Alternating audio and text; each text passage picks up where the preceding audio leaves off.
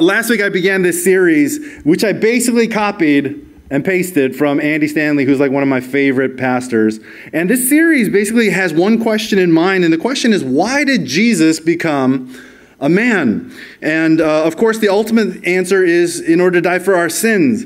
But then the question is, well, then why did he do that at age 33? How come he didn't do that when he was 16? Or how come he didn't wait till he was 60? Why at 33? You know, why did he even do ministry for 3.5 years? Why didn't he just die? Why did he actually do ministry for 3.5 years? And the answer is because there is so much more that he wanted to teach us and show us through his life. And the last time we said that the first reason was so that he could show us who God is, right? Show us who God is like. And if you want to know who God is, if you want to know God personally, then the best that you're going to get, the closest that you're going to get to knowing God and seeing God personally is by knowing Jesus. And that's what we talked about last week. Jesus Christ, the Son of God, became a man to show us who God the Father is. Jesus Christ never claimed to have the best explanation of God. He didn't spend his years doing ministry explaining who God was. He simply was the best explanation of God. He came to be the best explanation of God. And he spent his days speaking God's words.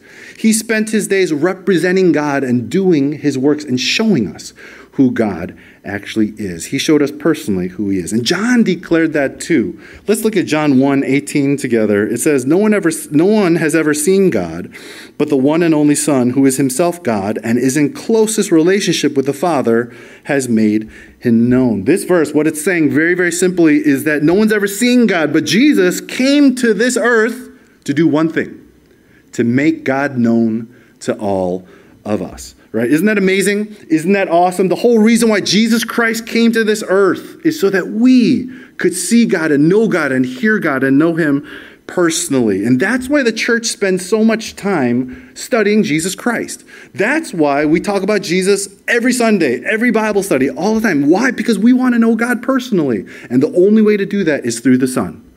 And that's why we study him so much. If you want to get to know the thoughts of God and the character and the heart of God, get to know Jesus Christ. Cool? Is that cool? Is that a good summary? I gave you guys some homework last week. Did anyone do the homework? Did anyone read the book of Mark or John or any of the Gospels? Awesome. Absolutely awesome. Thank you for making me feel good. But the question I wanted you to ask yourself as you went through it is, what do we learn about the Father through the Son? And that's the only question I wanted you to. So you can do it anytime you want. I'm sure you'll do it tonight. Okay. Well, today what we're going to do is we're going to actually do that. We're going to try to discover who the Father is by studying the Son. And we're going to go through a passage together, and I swear it's awesome. What you realize about God simply by looking at Jesus, simply by hearing Jesus. And it's going to be absolutely awesome. Let's look at chapter 9 together, and let me give you some background about this story. You know, Jesus, he encounters this man who's born blind.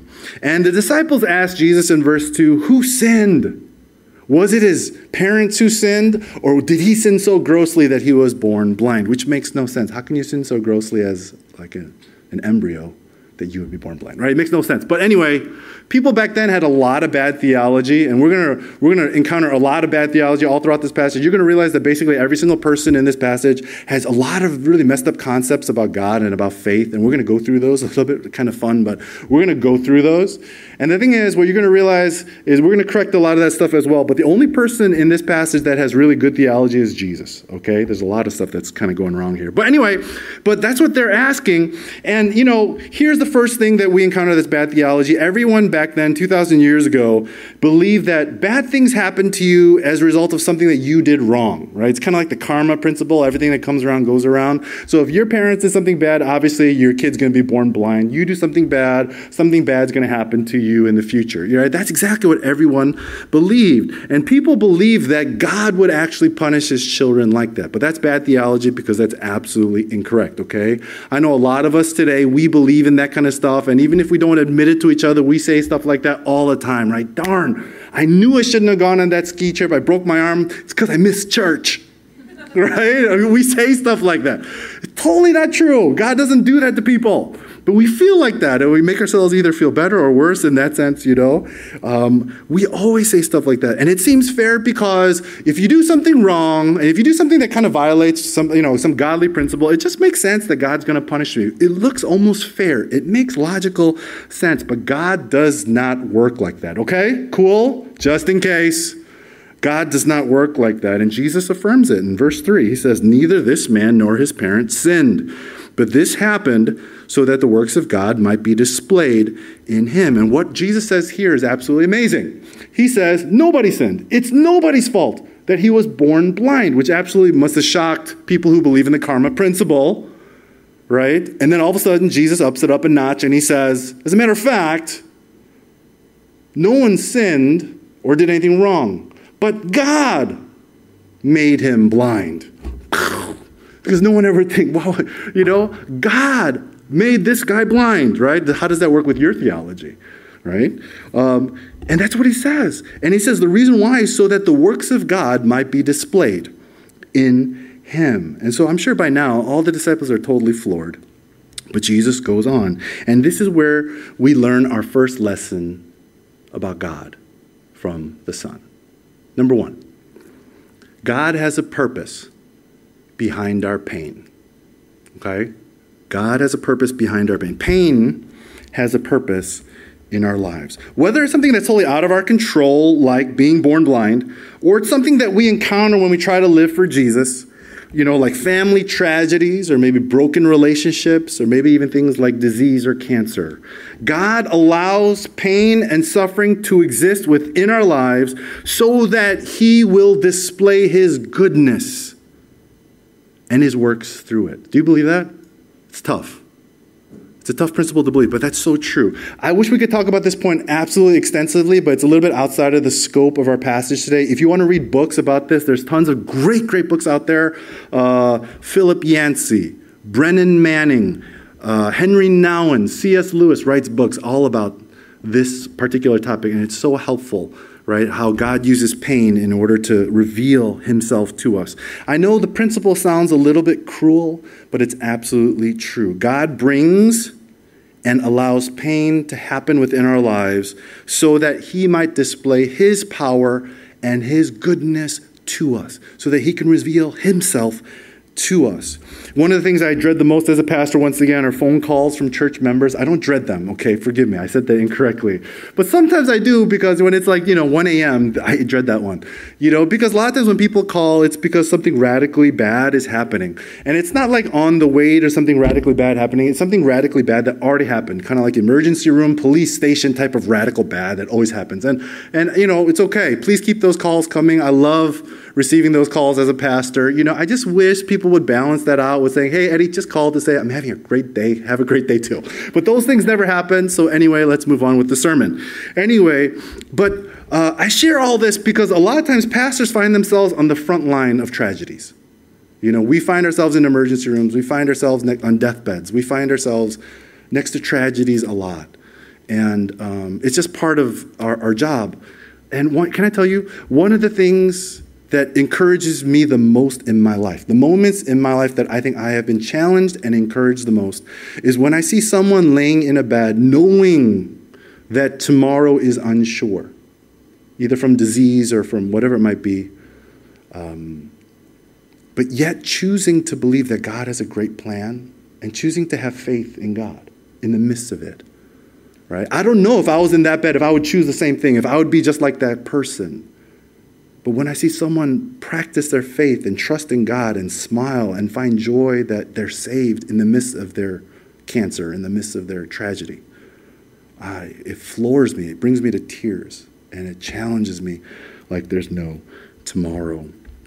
My cousin, she had a baby, her fourth baby, a few years ago. And one day, this newborn baby, all of a sudden, his ear started to swell. And so she takes this baby to the emergency room, and they find out that there's a bacterial disease that's happening inside the skull, and they need emergency surgery. So she's writing this, back then, we wrote blogs. We don't do that these days. I don't know. Anyway, so I'm reading this on her online page, and she's just sharing how, like, they had to, like, rush her baby into emergency cranial surgery, which is absolutely scary, for a newborn baby to have open-head surgery. And then, but she was saying as her baby was having head surgery, she realized that was God's opportunity to do heart surgery upon her, and it's waiting in that emergency room, waiting for her son to come out of the surgery. That's when God really awakened her to how much she had not been living her life for God, and how all of her other children she wasn't raising in the Lord, and how her whole life she was pursuing everything, even though on the outside it looked like it was Christianly, how everything really at the heart of it wasn't really for God, and her family wasn't moving towards him, and so there was a huge correction that was made, and she said if it wasn't for this particular instance and this circumstance, she may not have been awakened. Their whole family may not have been awakened to how valuable and awesome and beautiful God really is, and how they had taken him for granted, and they took their faith for granted. And so she writes, it took a tragedy in order for God to reveal and awaken us, to reveal himself to us so that we might be awakened to him. And then she spends the next few pages just praising and worshiping him, and it's absolutely beautiful. There's always purpose behind our pain, and it's so that God can be revealed through it. I recently saw a TV documentary, sports documentary, where this one couple, they learned that in life, God never does anything to us, but God only does things for us. And this is what they meant. They said, people always ask the wrong question. Christians are always asking things like, why did God give me cancer? Why did he take my mother so early, right? Why did, he do this to me or that to me? Why did he do that to me? But if we truly understand that God is behind our pain, God never does anything to us. He only does things for us. God only gives good and perfect gifts for us so that we might be like him, so that he might make us for him, so that we might be completely his.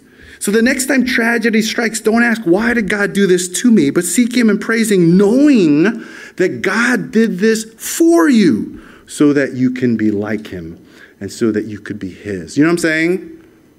God does things for us. Tragedies are opportunities for God to reveal himself to us so that we might be fully his even more. And as a Christian, if we truly believe that God is behind our pain, that's an amazing, awesome opportunity.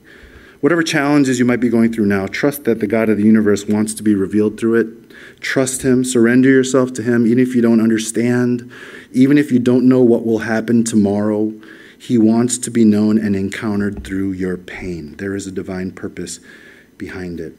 The second point, before I state it and articulate it, I think in order to understand it, we need to read the story a little bit more. So this is what happens in the story. Jesus spits on the ground, makes mud, puts it on his eyes, tells this man, go to the pool of Siloam and wash and you'll see again. The man, goes there. I'm sure people guided him. And he washes and all of a sudden he sees. But then he comes back to his hometown, and people are arguing, was that the blind guy that we just saw? Wasn't that the blind guy? Or that's not the blind guy. But then he says, no, it's me. I'm the guy that was begging. I'm the blind guy. And then they're like, how did this happen? And he goes, well, Jesus did it. And then one of the stupidest questions in history ever gets asked, in verse 12. Your teachers always tell you there's never a stupid question. This is a stupid question. You can just point to verse 12. This is a stupid question. Why? Because they asked the blind man, where did he go? How's he supposed to know? He's blind. And so, where is he? Where did he go? And so he says, how am I supposed to know? That's exactly what he says, right? And anyway, this miracle happens. So anyway, here we go. Whenever a miracle happens, like, when someone gets healed of something, or even when a woman stops her bleeding, all that kind of stuff, the Pharisees have to approve of it in order for that person to re-enter society, in order for that person to re-enter the temple. And so what should have been absolutely routine because he just got healed, the miracle just happened, he should have just been re-entered into society. All of a sudden, it gets really dramatic. And why does it get dramatic? Because of verse 14. Verse 14 says, now the day on which Jesus made the mud and opened the eyes of the man's eyes was a Sabbath, right? Jesus healed on the Sabbath day. And what should have been celebration, and maybe what was celebration, all of a sudden the mood completely changes to like confrontation, right? The Pharisees asked the man in verse 15, how did this happen? Jesus did it. But the Pharisees immediately ask, but that man is not from God. Why isn't he from God? Because he healed on the Sabbath, right? And here's more bad theology coming your way. People believed back then that God took a day off. When 1 out of 6 or 1 out of 7, God completely didn't do anything on a Saturday or the Sabbath. Sabbaths back then were on a Saturday. They believe God took a total day off. And if you were godly and if you followed God, you would take a day off from doing anything as well. And so the Pharisees are saying, well, he's obviously not from God because he worked on the Sabbath, so he must be human. But the people are like, well, if he's not from God and he's just human, how could he do such a divine thing like heal somebody of blindness? And so the people and the Pharisees all began to argue. And what's really, really funny is these seminary-trained theologians, they get so confused that they turn back to the blind man and say, please give us the answer, right? What do you think? It's so funny. And then he goes, well, I think he's a prophet. And then, which means that he believes he's from God. And the Pharisees absolutely hate that answer because, he's basically saying that Jesus is from God. And so you know what the Pharisees do? They rebuke him and they tell him to be quiet. And then they say, you need to worship God because obviously Jesus is a sinner and you're blind to that. But then the man says in verse 25, I don't know whether Jesus is a sinner or not. But what I do know is that I was blind, but now I see. Here we go. What is the real struggle that's happening when we take a step back? This is what's happening. The struggle is that these Pharisees, they have this absolute confidence in their view of God. God does this. God does not do this, right? They have this very sophisticated understanding of who God is and how he operates. And when they encounter something that doesn't quite fit into their theological understanding of who God is, all of a sudden they're critical towards it and they reject it, right? But the problem in this particular case is that this man was shown mercy. And mercy, even the Old Testament, especially in the Old Testament, is valued very highly. It is a huge godly characteristic. Right? And this is the difficulty that the Pharisees find so confronting because mercy is so godly. Healing is godly, right? Worship is godly. But the Pharisees don't know how to reconcile this because even though God is like that, but the thing is, God doesn't do that on the Sabbath, right? And so they're in absolute conflict. But the Pharisees don't relent. So they're like, okay, well, let's just, let's ask him again. So they ask the man again. What do you really think? I know I just told you to rebuke you. I know we just rebuked you and told you to go home, but what do you really think? And he's like, well, I told you. How many times do I have to tell you? You're asking me like 3-4 times. And all of a sudden it dawns on this blind man, oh, I get it. The reason why you're struggling so much is because you're interested in becoming one of his disciples, aren't you? And that's what he says.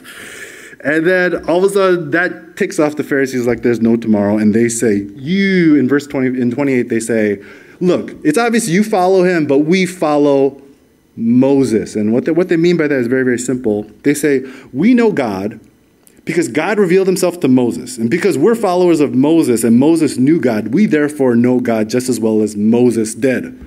Right? You might follow that Jesus character, but we follow the real God, the God of the Old Testament. And when we look at Jesus, he doesn't fit into the Moses mold, so therefore he must not be of God. And then all of a sudden in verse 30, this is what he says. He says, the man replies, wow, that's remarkable. You don't know where Jesus comes from, yet he opened my eyes. Right? We know that God does not listen to sinners, bad theology once again. But if anyone is a worshiper of God and does his will, God listens to him, bad theology. Nobody has ever heard of opening the eyes of a man born blind. If this man were not from God, he could do nothing. Okay, here we go. What is he saying? He's saying this. He's like, you guys are just hilarious, you teachers of God, right? Because look at me. This is what he's saying. Look at me. Am I not proof enough that Jesus comes from God? Isn't that something every Christian should be able to say? Or do you have the balls to say that to your people? Look at me. Look at my life. Look how much God changed me. Am I not proof that Jesus is from God? Can you say that to one another? That's huge, isn't it? But we should be able to say that. Only God can do what happened to me. Only God can do that, right? And the thing is, here's what's ridiculous about you teachers. Somewhere in your heart and in your mind, you know that's true. Only God can do this. So what are you struggling about, right? I know what you see. And I know what just happened doesn't fit into any of your theological understandings about who God is, right? I know you learned none of this stuff from Sarah Seminary. I know you didn't learn it from Gita. I know you didn't learn it from any of the children's ministers, any of your previous pastors. But the thing is this, how can something like this happen, right? How can you conclude that this guy is evil when the fruit of it and the result of it is that I fear God now. All I want to do is worship God, and I just want to have everyone else love God as well. How can someone evil make that happen? Oh my God, can we just broaden our thinking a little bit? Hello? Can we just open up our minds a little bit? Hello? Right? Maybe God is bigger than what you think. Maybe God is a little bit more merciful than what you think. Just because you cannot see nor understand what fits into, what doesn't fit into your theological box, is that really God who is deficient? Or is it really your understanding of God which is deficient? That's what he's saying in those 3 verses. Why do you automatically condemn and judge that which you can't understand? And so the Pharisees, they're absolutely angry by now. And so they say, how dare you lecture us in verse 34? You've convinced us that you're a sinner through and through. And then what do? They cast him out of Jewish society forever. Right? Isn't that huge? What's the second point that we learn from Jesus? God extends mercy beyond our theology. Okay? Even our theological system, it doesn't matter what theological system you grew up with. We always love putting caps and bookends, and we always like making things absolutely clear. We like saying this is right, this is wrong. We talked about that last week a little bit. But if we're honest with ourselves, even in our particular personal practice of Christianity, there are people, I think, that we would categorize as people who are worthy of God's mercy and maybe people who aren't. Do you know what I'm talking about? Maybe it's people we don't like. Maybe it's people who hurt us. Maybe people who radically hurt our families. People who destroyed things within our lives. Maybe it's people who commit heinous crimes or continue to commit heinous crimes in this world. There's a little part of us that we're like, oh man, we don't want that guy to be saved. We just want that guy to get punished. That guy deserves hell. That guy doesn't deserve mercy whatsoever. And God, I'm actually going to pray that he doesn't get it. There's some people, we're evil. We would never pray like that. I know none of us would. But you know what I'm talking about? There's a part of our hearts that if we really don't like somebody, we kind of feel like that. None of you guys are like reacting. But Jesus comes along and he shows us that God's mercy is much bigger than anyone's theological system or understanding, right? As a matter of fact, mercy, if you think about it, should inform our theological understanding. When our theology becomes an obstacle to mercy practiced towards other human beings of any background, that's when we need to change our theology, right? There's something absolutely wrong with your understanding of God if your belief in God allows you or gives you permission to mistreat another human being for any reason. Do you know what I'm saying? It doesn't make sense. Whether that person's an enemy, that person could be a terrorist, because the person could be the most offensive Christian inside the church. These people are all children of God. They're God's children. And if there's something inside you that says it's okay, I don't really have to love that person like I do myself. I don't really have to love my neighbor as I would myself, because obviously that guy believes in God differently. That guy practices his faith differently. That guy does some really messed up stuff. If that's the reason why, then there's something absolutely wrong with your understanding of God, and especially your understanding of his mercy. Do you guys get this? Yes? Can you imagine if Christians in Australia got this one right? And the reason why I say this is because I believe Christians in Australia are not good at this. Christians in Australia, for some reason, my experience with Christians in Australia, they judge quickly. They judge everybody quickly. They separate. They delineate. They do a lot of stuff, so quickly. But can you imagine if Christians in Australia got this one right in the past 50 to 70 years? I think our nation would be completely different. I think the whole spiritual landscape, not only of our nation, but especially in Sydney, I think it would be radically different. Look, the reality is that people will always have their differences with what we believe. What we believe is absolutely narrow. We believe that there's only one way to heaven, and that's through Jesus Christ. There's only one way people can be saved, and that is through Jesus Christ alone. So, people should be saying things like, oh, those Christians, they're so full of themselves. They think there's only one way to heaven. They're so offensive. They believe Jesus is the only way. But damn, look at their mercy. They love everybody. They love and they're generous to everybody. Why isn't that our reputation? Do you know what I'm saying? You know what the answer is? It's because Christians don't spend their time looking at Jesus. That's it. If we spent more time studying Jesus and wanting to become like Jesus, we would be like Jesus more. Don't you think? So when you think about your faith, what's your faith about? Where do you get your lessons from?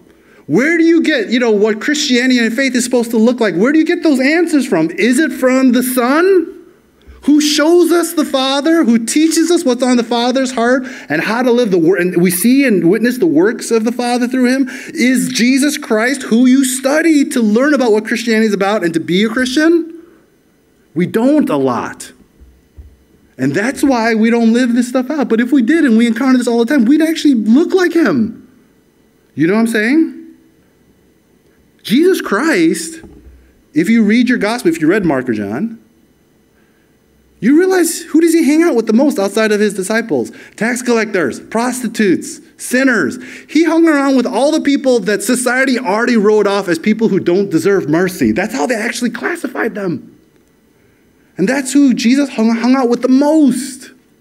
And if we studied him and wanted to become like him, there's a part of me that's like, most churches should be doing that a little bit more too, don't you think? If we really studied him, if we really took him as the foundation of what we're supposed to look like, don't you think churches should look like that more? Don't you think Christians would be doing that a lot more? But what do we do?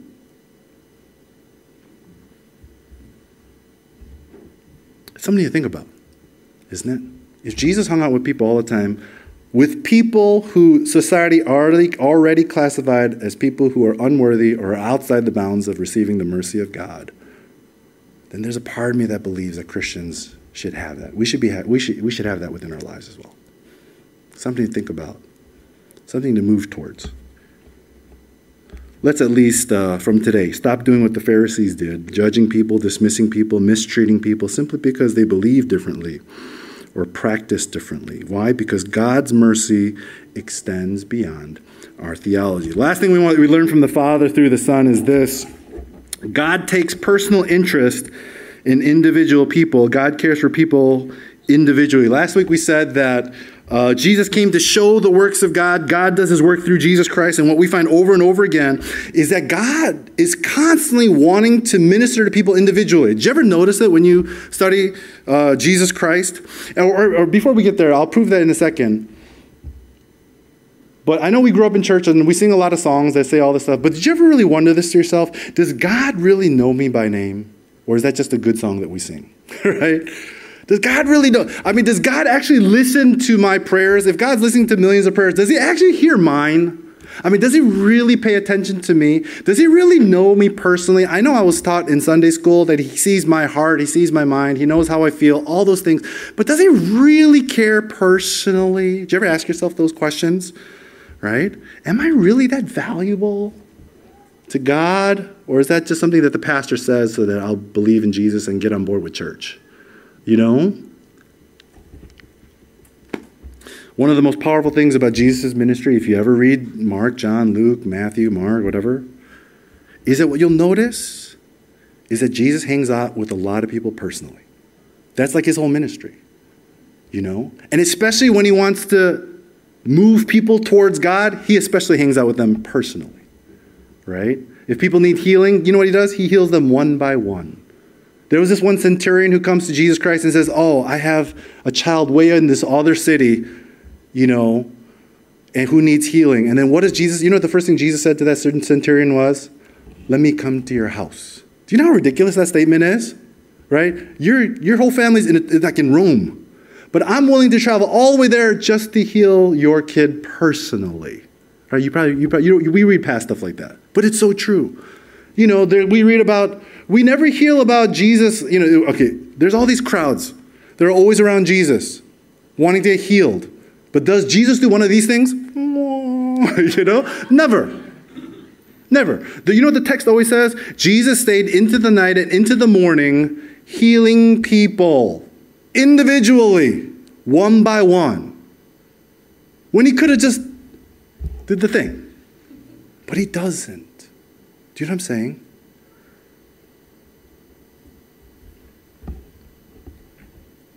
And the reason why is because God cares about individuals. Right? Jesus never needed to go to any person, one person at a time. But he always chose to. Why? Because God takes a personal interest in individuals. I love verse 35. And if you just once again read past it, you might miss it. Verse 35 says, Jesus heard that they had thrown him out, and when he found him, he said, do you believe in the Son of Man? Did you guys catch it? The absolutely piece of gold in that verse, right? Jesus heard that this man got cast out of Jewish society, out of the temple, out of everything, fellowship, because he testified to Jesus Christ. So what did he do? The moment that Jesus heard that this man got cast out, he dropped everything and went on a search for this man, right? He stopped ministry in order to go search for this one man. And when he finds him, right, what does he do? Right? He asked him, this question. But the thing is, what you have to realize, and I want to highlight something before I move on to the question. Jesus, the moment he discovered that this man was cast out, he dropped everything and went in search for him. It reminds me of that story of the lost child or the lost son or the lost coin, the lost sheep. People who would drop everything to find this one person, right? And why, once again, to stress that individuals matter to God. But the reason why he did it is because what you have to realize about Jesus Christ, which shows us who the Father is, so what you have to realize about God is not satisfied just to heal us. God is not satisfied just to make us quote-unquote whole in the ways that we believe we need to be whole. God will stick with us. Why? Because he cares about us personally. Why? Because what he's interested in is making us a worshiper, making us someone who knows the Father personally. That was always his goal, right? And that's what he wanted. And that's why he had to search out this man to make sure that this man was loved, supported, and that he knew that the Father was completely behind him. And so because of that, we can know, each one of us can be confident that God cares about each one of us in the exact same way. It's not enough for God to heal you. It's not enough for you to just know God once, one and done. It's not. He wants you to know that he cares about every prayer. He cares about every need. He cares about every worry that you have upon your heart. He knows you by name and he thinks about you. Jesus Christ sitting at the right hand of God praying for you. Why? Because he cares about you individually. He cares that you know him. And he cares that you are loved by him and that you know that you are loved by him. And he cares so much about you that he realizes that the greatest thing for your life is for you to love him with all of your heart, soul, mind, and being as well. So he will continually work within your life personally through tragedy, pains, whatever it might be, circumstance within your life, so that he might reveal himself to you more so that you can always be continually awakened to him and become everything that you were created to be, everything that you were saved to be, because you are individually loved by God. This story proves it. You can't learn stuff like that from interpreting your circumstances. You can't learn stuff like that from nature. You can't learn stuff like that by looking within yourself or even in this particular religious system. You can only learn that when you hang out with Jesus and study that from Jesus Christ. Jesus Christ became a man not only so that he could show us who the Father is, but so that we could confidently love God and be loved individually by the Father as well. Why? Because God takes personal interest in individual people. Jesus proves it. Isn't that amazing? 3 lessons that we learn from the Father. We learn who the Father is through the Son, right? It's just amazing. That's why you got to study Jesus, okay? Will you please? I know, different church. I've been on the Reformed side. Now I'm on the Pentecostal side. We always pursue different things like the Holy Spirit, theology, whatever. But can you just pursue Jesus, please? Right? Those are like secondary, tertiary issues, in my opinion. But the Bible and who Jesus is the main thing. Get all of your knowledge from God, from Jesus. Okay? Can we do that a little bit more? Here we go. Let's bring this to a close. No matter where you might be in your journey with God, there comes a time where I think you got to make a decision. Am I really going to be in? Am I really going to follow Jesus Christ? Is Jesus Christ just the guy I learned about at Sunday school, who I know is good, but it's not like I'm going to really live for him. But there comes a time in every person's life where you need to look at the evidence, look at the stories, you choose whether it's true or not, and if you believe it is, to actually put your faith in Jesus Christ. Many times we don't do that because we're the one that's blind, right? And because we don't see clearly. But not only is the person of Jesus Christ irrefutable, but so is the evidence of God in the people that you're sitting with. When you look at their lives, you can tell that Jesus is real because those lives have been changed. Jesus loves you, and he became a man so that you could know God personally. His mercy extends way beyond anything that you may have done in your past. His mercy extends way beyond your understanding of God and religion, which means that you can be confident that his love for you is boundless and unlimited, right? And even in our pain, and especially maybe in particularly in light of our pain, God has been using all that to draw you to him so that he might reveal himself to you. Jesus became a man to show us that, and I hope that truth gives you reason enough to trust him. Let's pray.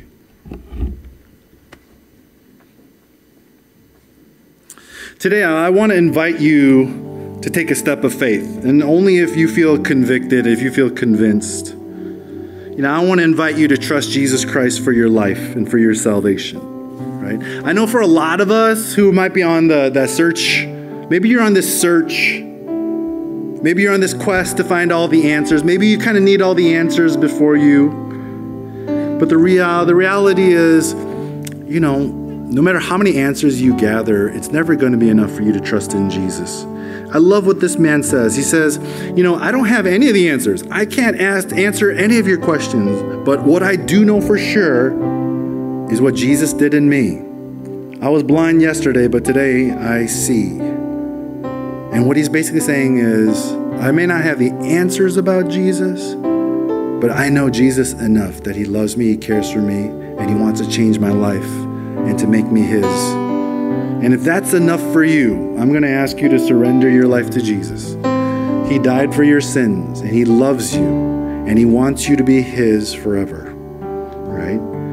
And he's totally worth surrendering your life for. So if you would like to surrender your life to live for Jesus today, will you do that? Is it too much for me to ask you to raise your hand? If you'd like to surrender your life to Jesus, will you raise your hand? Thank you for that.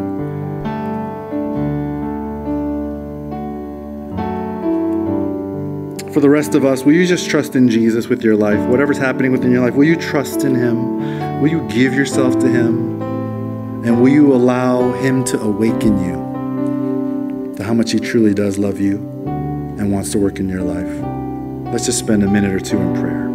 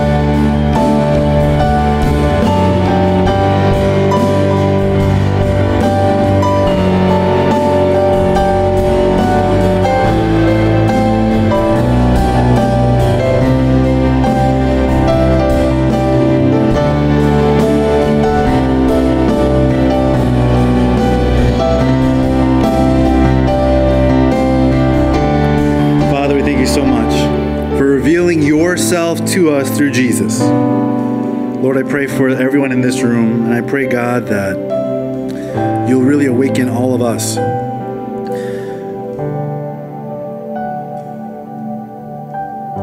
So that everything within our lives would point our hearts, our minds, and our eyes to you. God, help us just to see you and to know you. And Father, we thank you for Jesus so that we can study him and hear him and truly learn about who you are. And Father, we pray as we study Christ, Lord, draw us to you so that we might truly be close to you, so that we might know you personally, so we might love you with all of our heart, soul, mind, and being, so that what we called Christianity yesterday might be our passion tomorrow. So that the person of Jesus that we might have studied yesterday might be our treasure tomorrow.